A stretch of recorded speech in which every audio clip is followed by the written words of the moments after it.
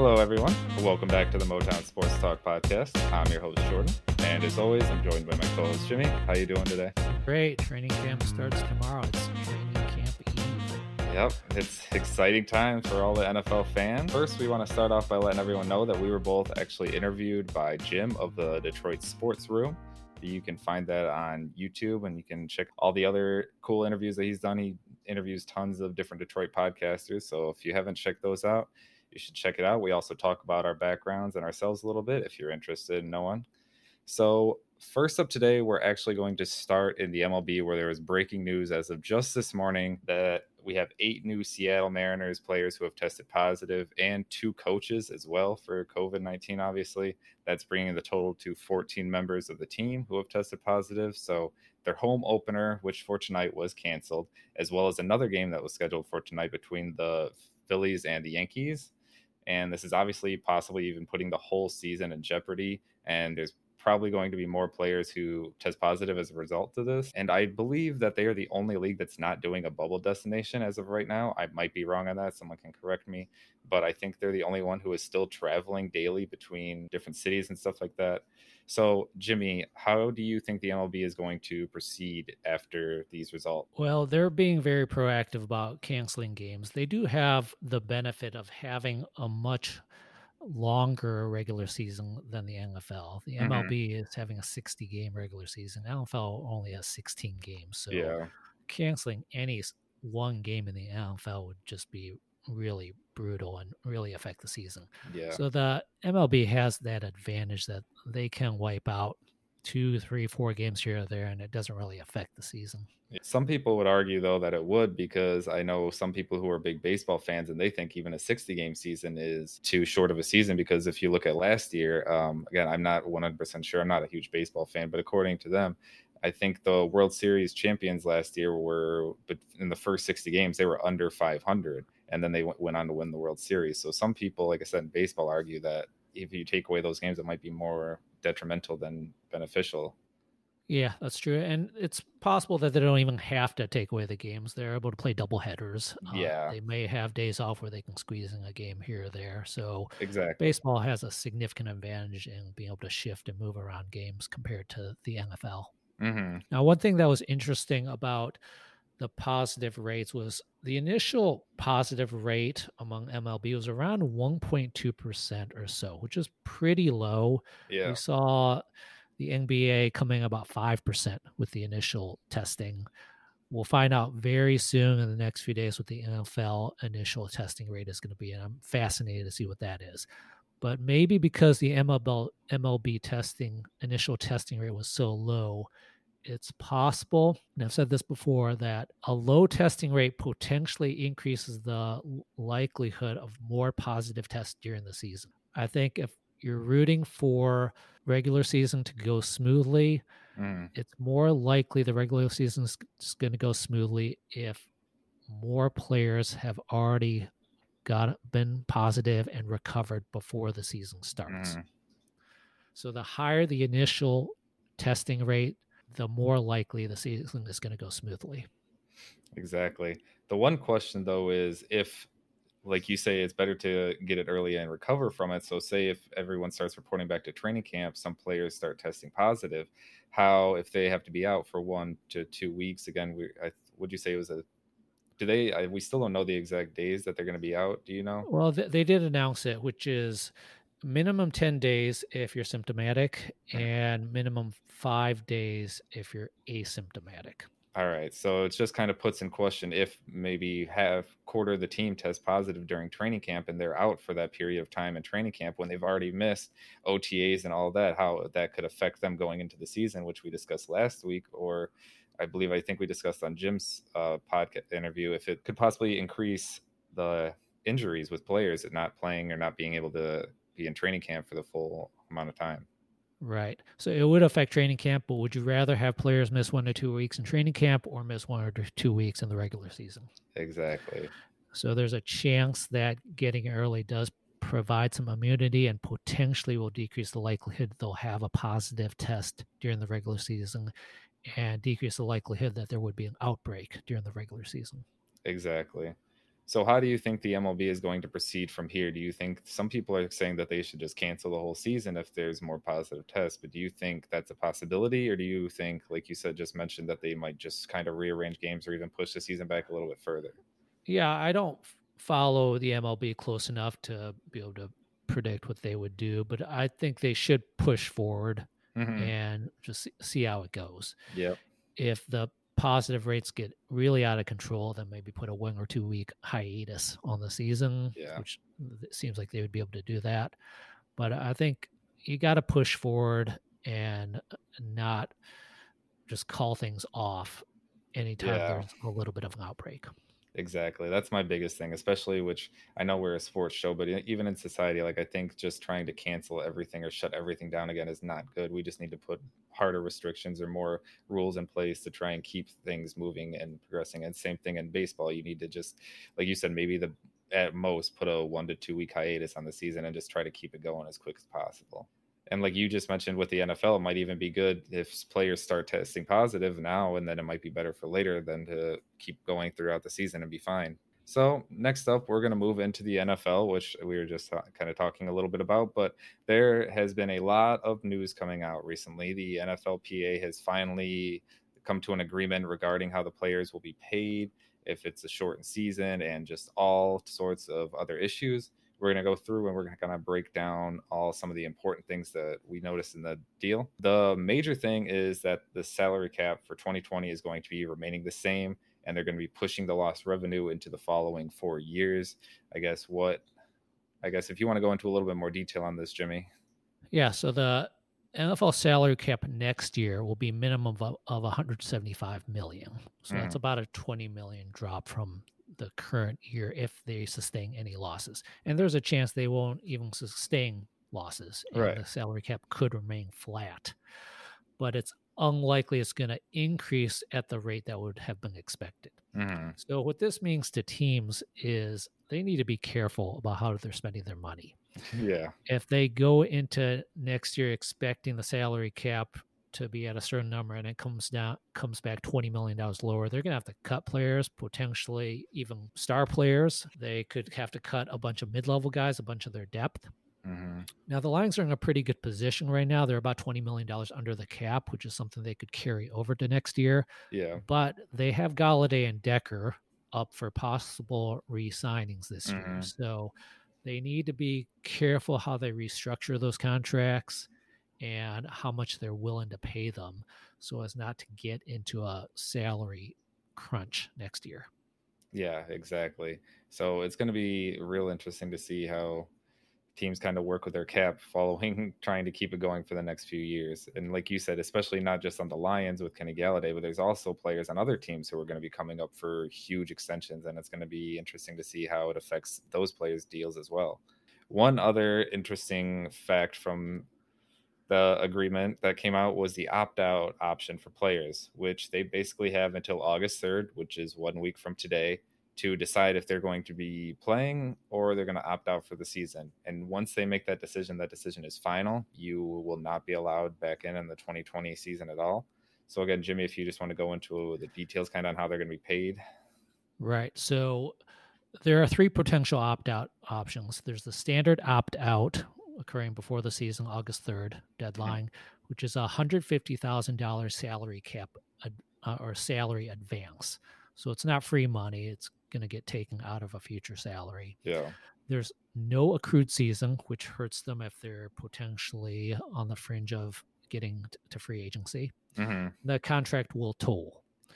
The second opt out is a higher risk medical category opt out, which is a $350,000 stipend, which is not an advance against future salary. So it sounds like that's free money. The contract will toll, and the player will receive an accrued season toward free agency and towards player benefits. Mm-hmm. There is a third opt out, which is less reported. I saw it on Albert Breer's article today, which is there's a mid-season opt-out option, which is very limited. Apparently, it might be only if there's a family member that's very ill or something like that. Oh, So I don't know any more details about that one. So I wanted to talk about a little bit about the higher risk medical category opt out. They yeah. listed the categories, which are cancer, chronic kidney disease, COPD, weakened immune system from solid organ transplant, Mm. serious heart conditions such as heart failure, coronary artery disease, or cardiomyopathies, sickle cell disease, type 2 diabetes, asthma, cerebrovascular disease, cystic fibrosis, hypertension, weakened immune system from blood or bone marrow transplant, immune deficiencies, HIV, use of corticosteroids or other immune weakening medicines, neurological conditions such as dementia, liver disease, and pulmonary fibrosis.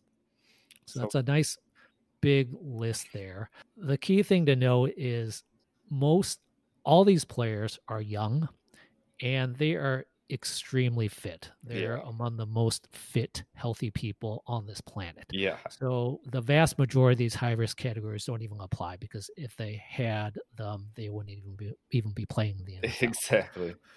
So the ones that do apply are, number one, asthma.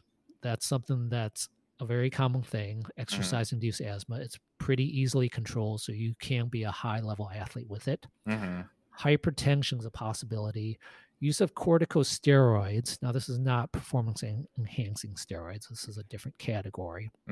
Corticosteroids are medications like prednisone, which decrease inflammation in the body. Some players might be on them in a chronic fashion if they're having a lot of arthritic or inflammatory issues with their body. So that's a possibility. Yeah. The other two are sickle cell disease and HIV, which is possible that some players have that.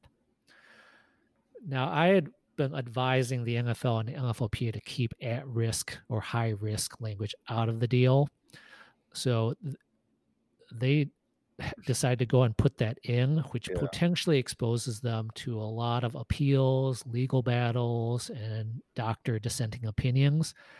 However, the financial benefit of high risk opting out is very low. And couple that with the fact that the risk of a player developing COVID-related issues is also very low. So just that it's very unlikely players are going to take an opt-out option. Yeah, one player has already chosen to opt out, and that is Laurent Duvernay Tardif. I'm sorry if I butchered that. I probably did. But yeah, he's the Chiefs offensive lineman. He is also a doctor. He has his doctorate in medicine, and he has been kind of on the front lines helping out in this COVID epidemic right now. So he has been opting out for different reasons. And I know you said you kind of had some feelings on this, in your opinion, Jimmy. Yeah, so let's get into this a little bit. Laurent Duvernay Tardif, his history is he graduated from McGill, which is a Canadian medical school, in 2018. He has not had time to do any residency training. So that's an important thing to note. On his tweet, I quote, the reason for his opt-out is, I cannot allow myself to potentially transmit the virus in our community simply to play the sport that I love. If I am to take risks, I will do it caring for patients. So I absolutely support his right to do what he wants and to opt out. Of course. Fully support that option, no problem. However, if this is my son, if this is my friend, I'm telling him that's a bad decision. He should stay with the NFL.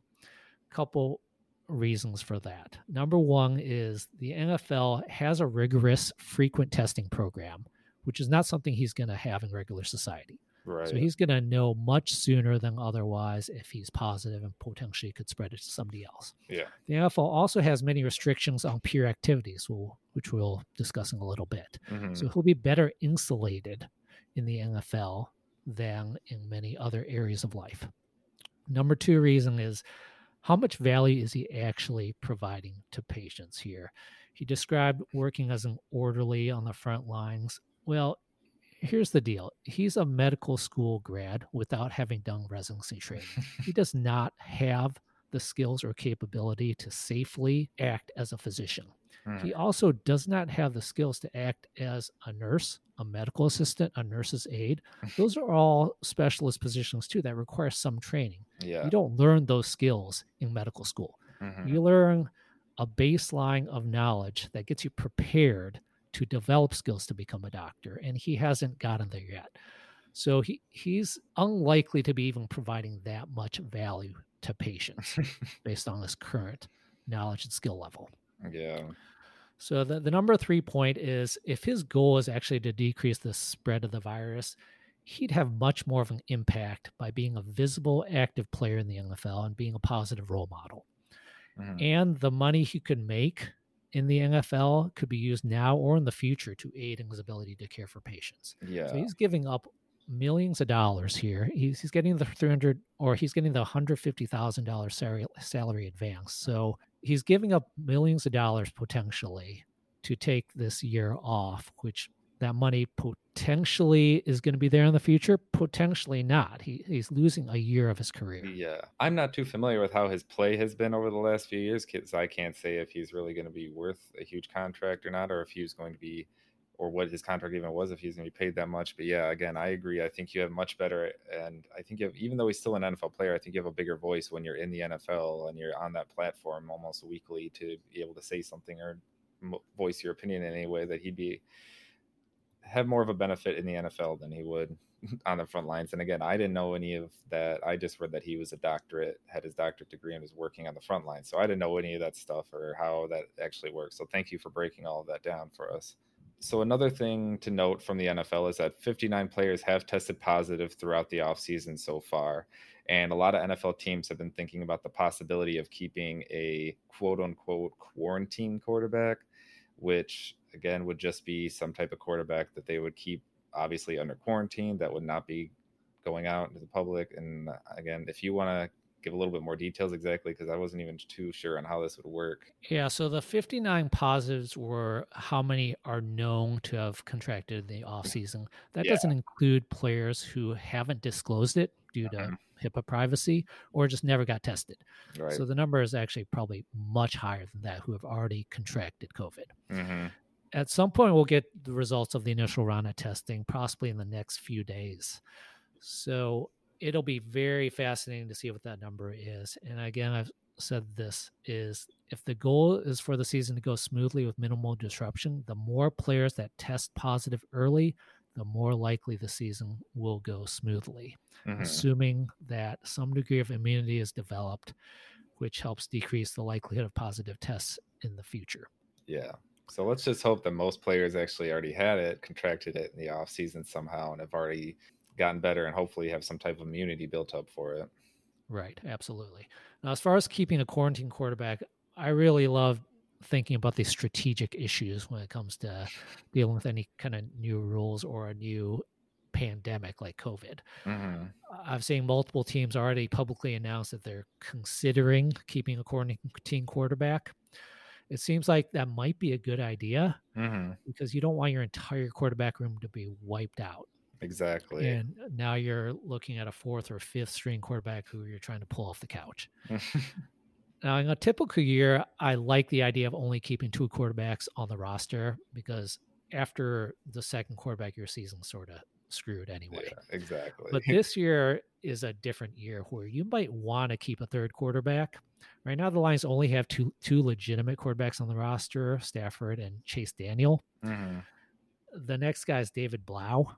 So we're not in good shape if David Blau has to come in and play for us. So maybe we want to keep Chase Daniel in quarantine and lock him up in a padded cell just in case Stafford goes down for a couple weeks. I don't know. Yeah, that's honestly a really good idea, considering we're paying Chase Daniel that much money. So if we had both Stafford and Chase Daniels go down, that'd be, like you said, we're just the season doesn't even matter at that point. So maybe they should consider putting Chase Daniels under some type of quarantine, and maybe bringing in some other quarterbacks during training camp, maybe to work them out and see if they can get another quarterback on the team. Yeah, that's a really good idea. We saw the Lions bring in a whole boatload of quarterbacks last year during training camp, just shuffle them in and out to try to find one that they liked. Yeah. That might be a really good idea this year to try to get a legitimate third or fourth quarterback. Even if you don't keep them on their roster, if they stay unsigned during the season, you could potentially bring them back during the season. They'll have some knowledge of the offense. They'll have some knowledge with the system and the team. Exactly. And they might be able to play at a moment's notice. Like in a day if Hmm. necessary. And that's something we should discuss coming up, is the frequency of the testing program and how it might affect game day. Yeah, for sure. And one other note with the practice squad being increased as well, so they could have maybe one, or maybe even two quarterbacks just on the practice squad, like you said, just to have them that know the system. And that's another thing we can bring up right now as we move into that. The practice squad they've kind of changed the rules now that there's going to be no more waivers. They can literally just pull them up and pull them down, kind of like the MLB. And I believe the NBA is like that. Again, I'm not 100% sure, but I think from the G League up to the NBA, I think they can just move them in like a day or two, and then they can be playing within, again, like maybe 2 to 3 days. So now that's with practice squad players, they're going to be able to just pull them up within a day's notice. So that could be a huge benefit. Like I said, maybe keeping two quarterbacks on the practice squad. Would you have your opinions on that rule change? Yeah, I think it's a good rule change. Practice squads are completely different this year than in Yeah. previous years. They almost should give it a different name because it's so different. Hmm. These guys are basically part of the team. In the past, if you brought a guy up to the team, you had to keep him on the active roster for at least 3 weeks. And if you dropped him back to the practice squad, they had to clear waivers. Right now, players won't need to clear waivers when they Hmm. go up and down from the practice squad. Exactly. So practice squads in the past were used as a developmental program because these guys rarely saw game action. Mm. But this year it's something different. These guys are backups, and I think you want guys who are ready to play. Yeah. So guys who are ready to play at a moment's notice are much more valuable to keep on the practice squad than, say, some undrafted rookie or fringe player who doesn't have any NFL experience. Exactly. Another thing that can change about practice squads is you want positional diversification. You want to have backups available at each position. Yep. In the past, say you had a bunch of really promising wide receivers, you might keep 4 or 5 wide receivers on the practice squad because they're the best guys. Yeah. But this year, I don't think you want to do that. I think you want to spread out the positions so you have backups available in case a bunch of players go down during the regular season. Hmm. Yeah, and that's especially with what happened last year. We had almost half the team on IR by the end of the season. Like you said, those practice squad players are pretty much just backups at this point. So again, it kind of is a sort of bit of developmental thing because those are people that we kind of cycle through. You sign and cut people from the practice squad so often. So I kind of think it is just I'm using it as a base. But again, just having people there that can know the system, know the knowledge, and know the team, and be able to work with the other players and everything like that too. It's a huge benefit. Yeah, that's a good point about cycling guys around the practice squad. Is maybe strategically you sort of want to do that. That way you get a whole bunch of players that have some familiarity with your scheme. So Exactly. you, in effect, have a practice squad that's actually bigger than 16. If, like, every other week you're cycling 5 to 7 guys back and forth. Right. You could have a total of maybe 50 guys out there that are unsigned that know how to play in your Right. system.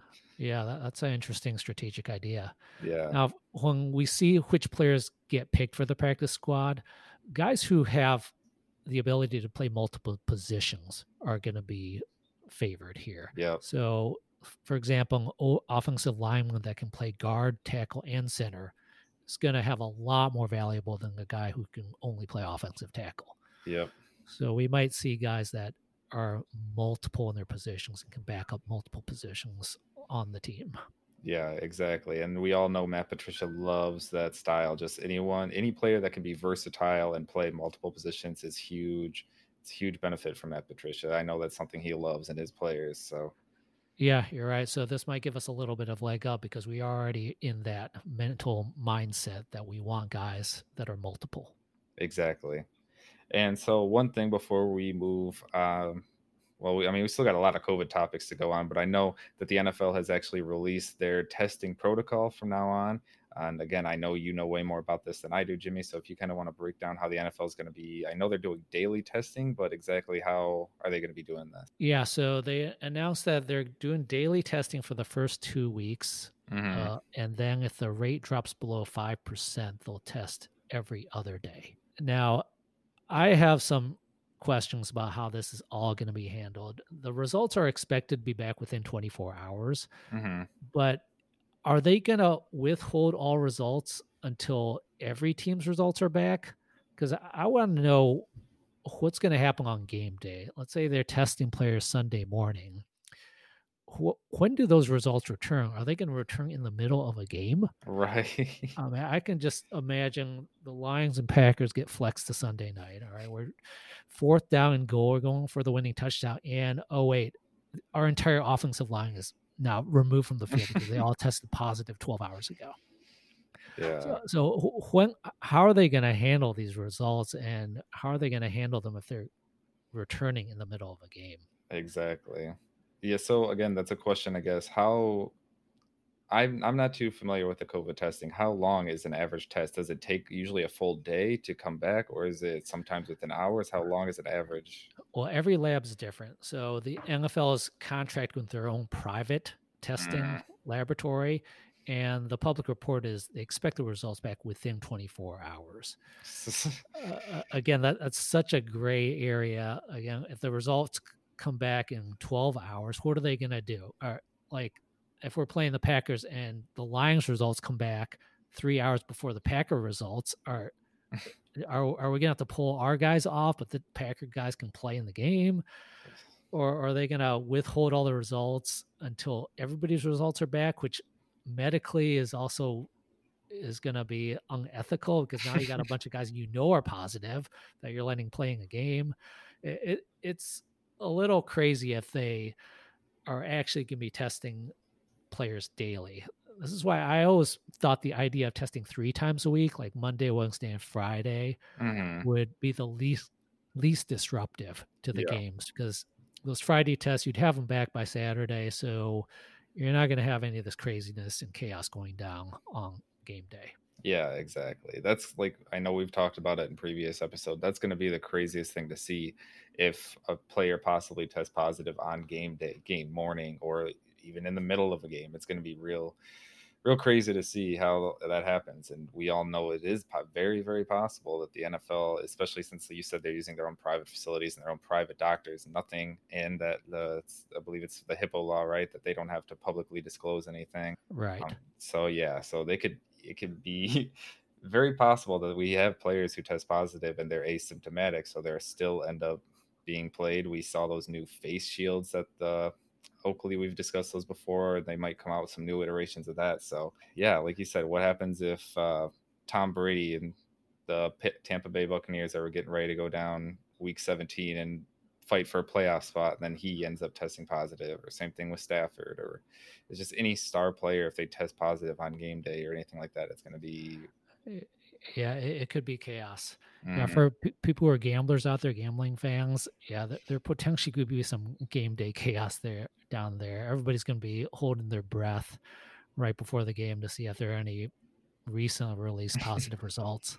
Yeah, that's a good point that you brought up that I never even thought of, and I never even thought of this either, about fantasy football, the implications on that.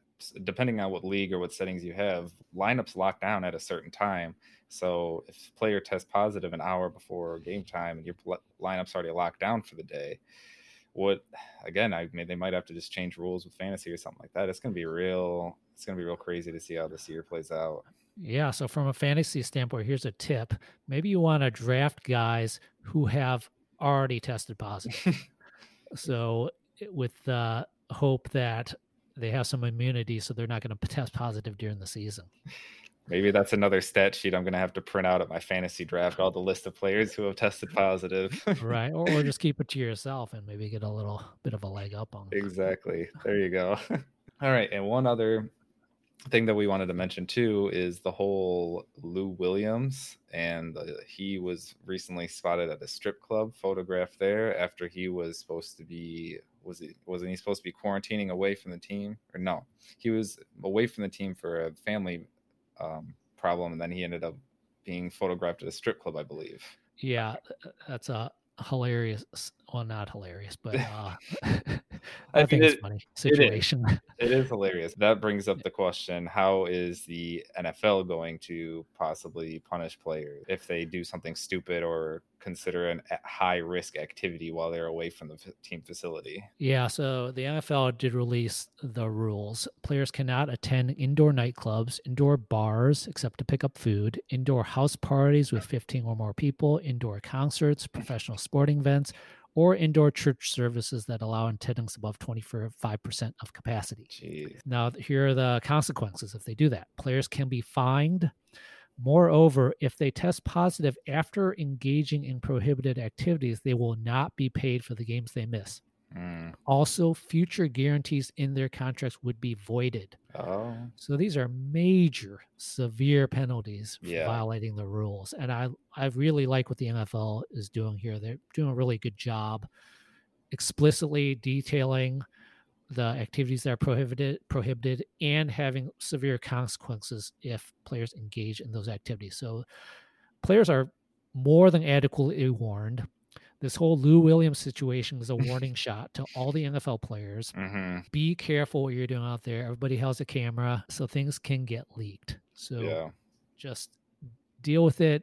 Quarantine, isolate yourself for 4 to 5 months during the season. After that, you can do what you want, but hold it together for 4 to 5 months. Exactly. I mean, obviously there's a lot of fringe players, but still you're making millions of dollars playing this game. It's like, do you really want to put that at risk just to go out to a bar or a strip club? Right. Yeah, that's hopefully doesn't set a precedent for other players to go out and think that they can go do something if they're more safe about it. But like, as you mentioned, everyone has a cell phone now and every one of those has a camera on it. So especially if you're going into a high attendance area like a nightclub or something like that, everyone's going to be taking pictures of everyone all the time, so there's no point in risking it like that. Right. So hopefully this is one example of why the NFL is benefiting from the other leagues starting first. Let the NBA make their mistakes, and hopefully we don't see the same kind of mistakes occurring with the NFL players. Exactly. And as we started off the show with the MLB too, it's interesting to see how they're going to be handling this situation. If, again, this is just a hypothetical thing, if we get into the NFL season, then all of a sudden 1 or 2 teams, more than half their roster, ends up testing positive and has to be out for like a game. If, like you said, maybe they test Friday, half the team test positive, what are they going to do? Just move that game? Or yeah, I don't think they're going to move it. I saw an article about that, I think, today on Pro Football Talk. Is Roger Goodell potentially going to use his power to actually postpone or cancel a game? I don't think it's going to happen. I think it's a bad idea if it happens. The NFL has injuries all the time. It's just a normal ebb and flow of an NFL season. Sometimes you're lucky with injuries, sometimes you're not. So if half your team is out because of COVID, you're just unlucky that week. But potentially you might make it up later in the season when another team might be significantly hampered by COVID and now you're healthy. Exactly. So I don't think the NFL should be canceling any games, even if it means a bunch of scrubs are playing. Yeah, again, it's just going to be interesting to see how the MLB and all this handles it. So, but it's perfect because they get to, hopefully the NFL will learn from their mistakes is what we're saying. And one other thing the NFL did state that they're going to be requiring all fans have to be wearing masks at all games this year if we even have it. I know it's kind of a state by state case, and I know you had a little bit of talk with Jim on this in your interview with him, but what do you think we're even going to have fans at any NFL games this season? It looks like we are going to have fans. It looks like a lot of teams are pretty ready and willing to go ahead with it. There's going to be a significant decrease in fans in the stadium. Somewhere between 10 to 30% of the stadiums might be full. And there's the requirement that they need to wear masks. Although that requirement, it's not like fans are going to be wearing masks the entire time they're at the stadium. Fans love to eat and drink at games, so half the time those masks will be off. Exactly. Now, the likelihood of transmitting COVID at a stadium is up for question. There's certainly a possibility you could get exposed to COVID at a stadium. You're getting thousands of people in one area. However, stadiums are huge spaces. Outdoor stadiums have lots of air, lots of ventilation. Even the indoor stadiums are huge spaces with lots of air and ventilation. So this helps decrease the risk of spreading the virus and contracting a viral load high enough to cause problems. Yeah. And plus, obviously, like you said, with them only being at 10 to 30% capacity, they're going to have some seats barred off. It's not going to be everyone's all grouped in one section together. They're going to be separated 6 feet apart at least. So honestly, this might be my Right. favorite time to go to a game because I hate when we're all crowded together and packed into a place. So Yeah, you're gonna have a lot of room to spread out, kick your legs up, spread your arms. Now, one thing that's not going to be a factor this year is going to be crowd noise. With such a small number of fans and a lot of them wearing masks, I yeah. don't think offenses need to practice their silent counts. And potentially, this could affect gambling and the spreads this year if you're into that. I think over the past few years, there's already been a significant decrease in the impact of going on the road. I think teams are really used to going on the road, and that's going to even be more so this year with minimal crowd noise at games. Yeah, exactly. On my interview with Jim, we discussed that a little bit too on the impact of either having certain teams having no fans or just having little fans at all, and how that might impact, like you said, I think it's a city by city case. So if one city does not have fans and the other city does have fans, even if it's at a little bit, is that going to be a big advantage or is that going to be a negative thing? Yeah, I don't think it's going to be a big factor, the crowd this year. Yeah. So I think Vegas and those spreads, those lines are going to shrink between home and road spreads.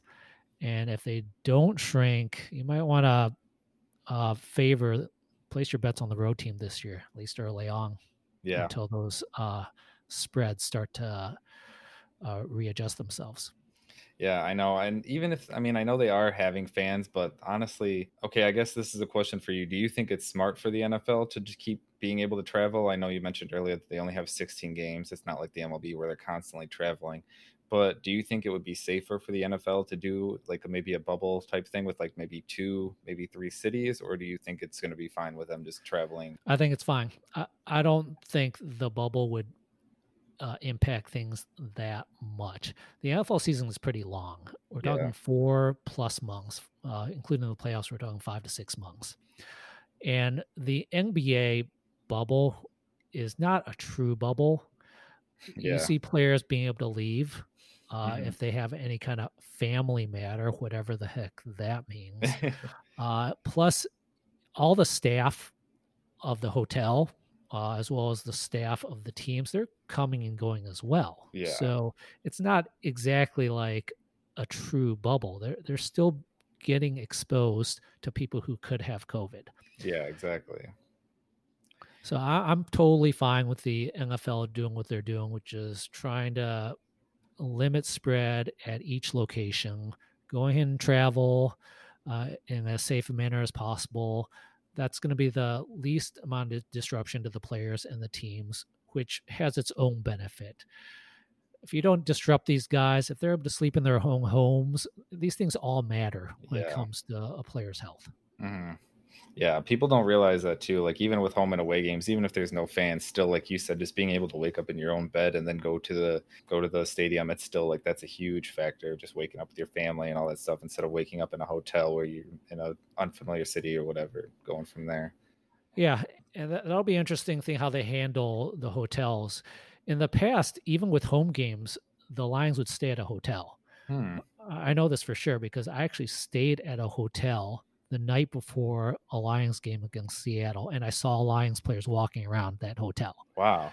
So that's a common practice that teams have their players staying in a hotel the night before, even with home games. That way they're safe, they're isolated, they know where they are. Yeah. They can impose a curfew, and then they're ready for the game the next day. So it'll be interesting to see if they change that philosophy for this year and allow players to stay in their own homes and just drive to the stadium. Yeah, it's going to be interesting. And one other thing that I just thought of, do you think that, again, like I mentioned with them, if we have fans in the stands quarantining or keeping them 6 feet apart, do you think that they're possibly going to, I guess I'm kind of answering my own question. They said that they're going to do the tarps for the first 6 rows on the thing. Yep. So I was going to ask, do you think that they're just going to completely block off those areas right behind where the players sit so there's no fan activity at all with the things? But like I said, I just kind of answered because I know they're going to put those tarps. So right. Yeah, that makes sense to keep players separated from fans. That seems smart. So last topic for the day. we will discuss what happens if an NFL player actually does test positive. So again, Jimmy, like pretty much you know way more about all this stuff than I do. So yeah, what's going to be happening? All right, so here's the rule. If a player tests positive but has no symptoms, he can return to the. Actually, let me start that over. Okay, so if a player has a positive test and symptoms, he's out for a minimum of 10 days. If he's test positive and has no symptoms, he could return as soon as 5 days after having 2 consecutive negative tests within 24 hours of each other. Now, this will be interesting to see how players handle this going forward. And we're not going to know. This is a little, maybe dirty little secret that the NFL is not going to tell you about. But symptoms requires the patient to be reliable and actually tell you that they're having symptoms. It's similar to the concussion protocol. Yeah. Some symptoms can be measured, such as fever, heart rate, blood pressure, O2 sat. However, a lot of symptoms when it comes to COVID or concussions are not measurable. They require patient reporting, such as coughing, runny nose, congestion, chest pain, difficulty breathing. So the whole symptom thing is a gray area and requires patient compliance. A player can say he has no symptoms if he really wants to play. Yeah. And that's similar to the concussion thing. A lot of players, they really want to play. The best ability is availability, as they say in the NFL all the time. So players will feel internal as well as external pressure to hide their symptoms in order to be available as soon as possible. Yeah. So it'll be interesting to just see how this all plays out, and also see how the doctors handle this. Are the doctors team affiliated doctors? Are they hired by the NFL? Are they fully independent doctors? Because is a doctor going to be able to quarantine a player if he's having symptoms but having negative tests? So these are all really interesting questions, and it just shows you medicine is not black and white, but it's shades of gray, and there's just a lot of gray area in all of this. And it would be nice if all teams are playing by the same rules. Yeah, exactly. It would be unfortunate if one team is sort of skirting the rules a little bit and favoring allowing their players to play, where another team might be more restrictive and more strict about the reporting requirements and quarantining their players. Yeah, it's going to be real interesting to see if they just push players out on the field, even if they are testing positive, or who's going to be making those decisions behind the scene. Yeah, it's going to be a fascinating season, and we haven't even started training camp yet. So it'll be really interesting, just these first 2 weeks of training camp, all the news breaking, all the reporting of the tests. So we're going to be following this very closely. Yeah, we're going to have hopefully a lot of information in the next couple of weeks with training camp coming out and them starting to be testing every day. And we might be getting a lot of positive tests, or we might have none at all. We might only have very minimal. We're going to have to just wait and see. Yeah, and what I love about sports is it's acting as an excellent research study regarding COVID. Yeah. Because they're able to force a large number of people, we're talking thousands of people, to get tested on a frequent, regular basis, and they're releasing the results publicly. This is not something as a doctor I'm able to get any information about it. We're just not able to get that kind of information. Ethically, we're not able to do these kind of tests. Right. So I'm really looking forward to following this sports testing and the numbers. For example, how likely is it for somebody to test positive more than once? If somebody does test positive more than once, what is the severity of symptoms the second time? Right. So these are all questions that are somewhat unanswered, but sports might give us some insight and answers into this. Exactly. It's sad to say, but they're kind of sports is kind of the guinea pigs for this whole COVID thing. But I mean, hey, we have to figure it out one way or another. The world's got to figure this out one way or another. So if that's going to help find results, then yeah. And these players are not at significant risk of harm regarding COVID either. We talk about COVID all the time, and and we're not trying to discount the player's health. We care about the players and Of course. coach's health for sure. But the likelihood of a player developing severe symptoms regarding COVID is extremely low. I've yet to hear about any active pro athlete having any severe issues with COVID. Yeah. And we know that thousands, likely tens of thousands of athletes have gotten COVID already. And the fact that there's hasn't been any report of any severe symptoms is a very positive sign for all these players. Yeah. The main guys we need to be worried about is the coaches and the staff who are older and much more likely to have comorbidities. Yeah. So we should keep an eye on that as the season progresses to see if any of the coaches or staff get any severe symptoms related to COVID. Yeah.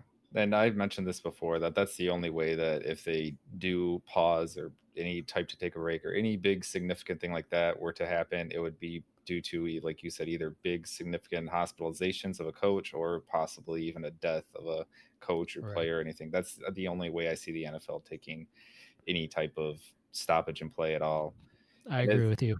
And as you mentioned, these teams all have state of the art, the highest paid nutritionists, doctors, trainers, and these players are in the, like you said, top physical condition. They have the top people looking over them. If they have any aches, pains, anything, they can just go talk to someone. It's not like we have that right down the hall that I can just go, if I have a pain in my knee, they'll talk to them and they'll check it out for me. So, yeah, these players are very well taken care of.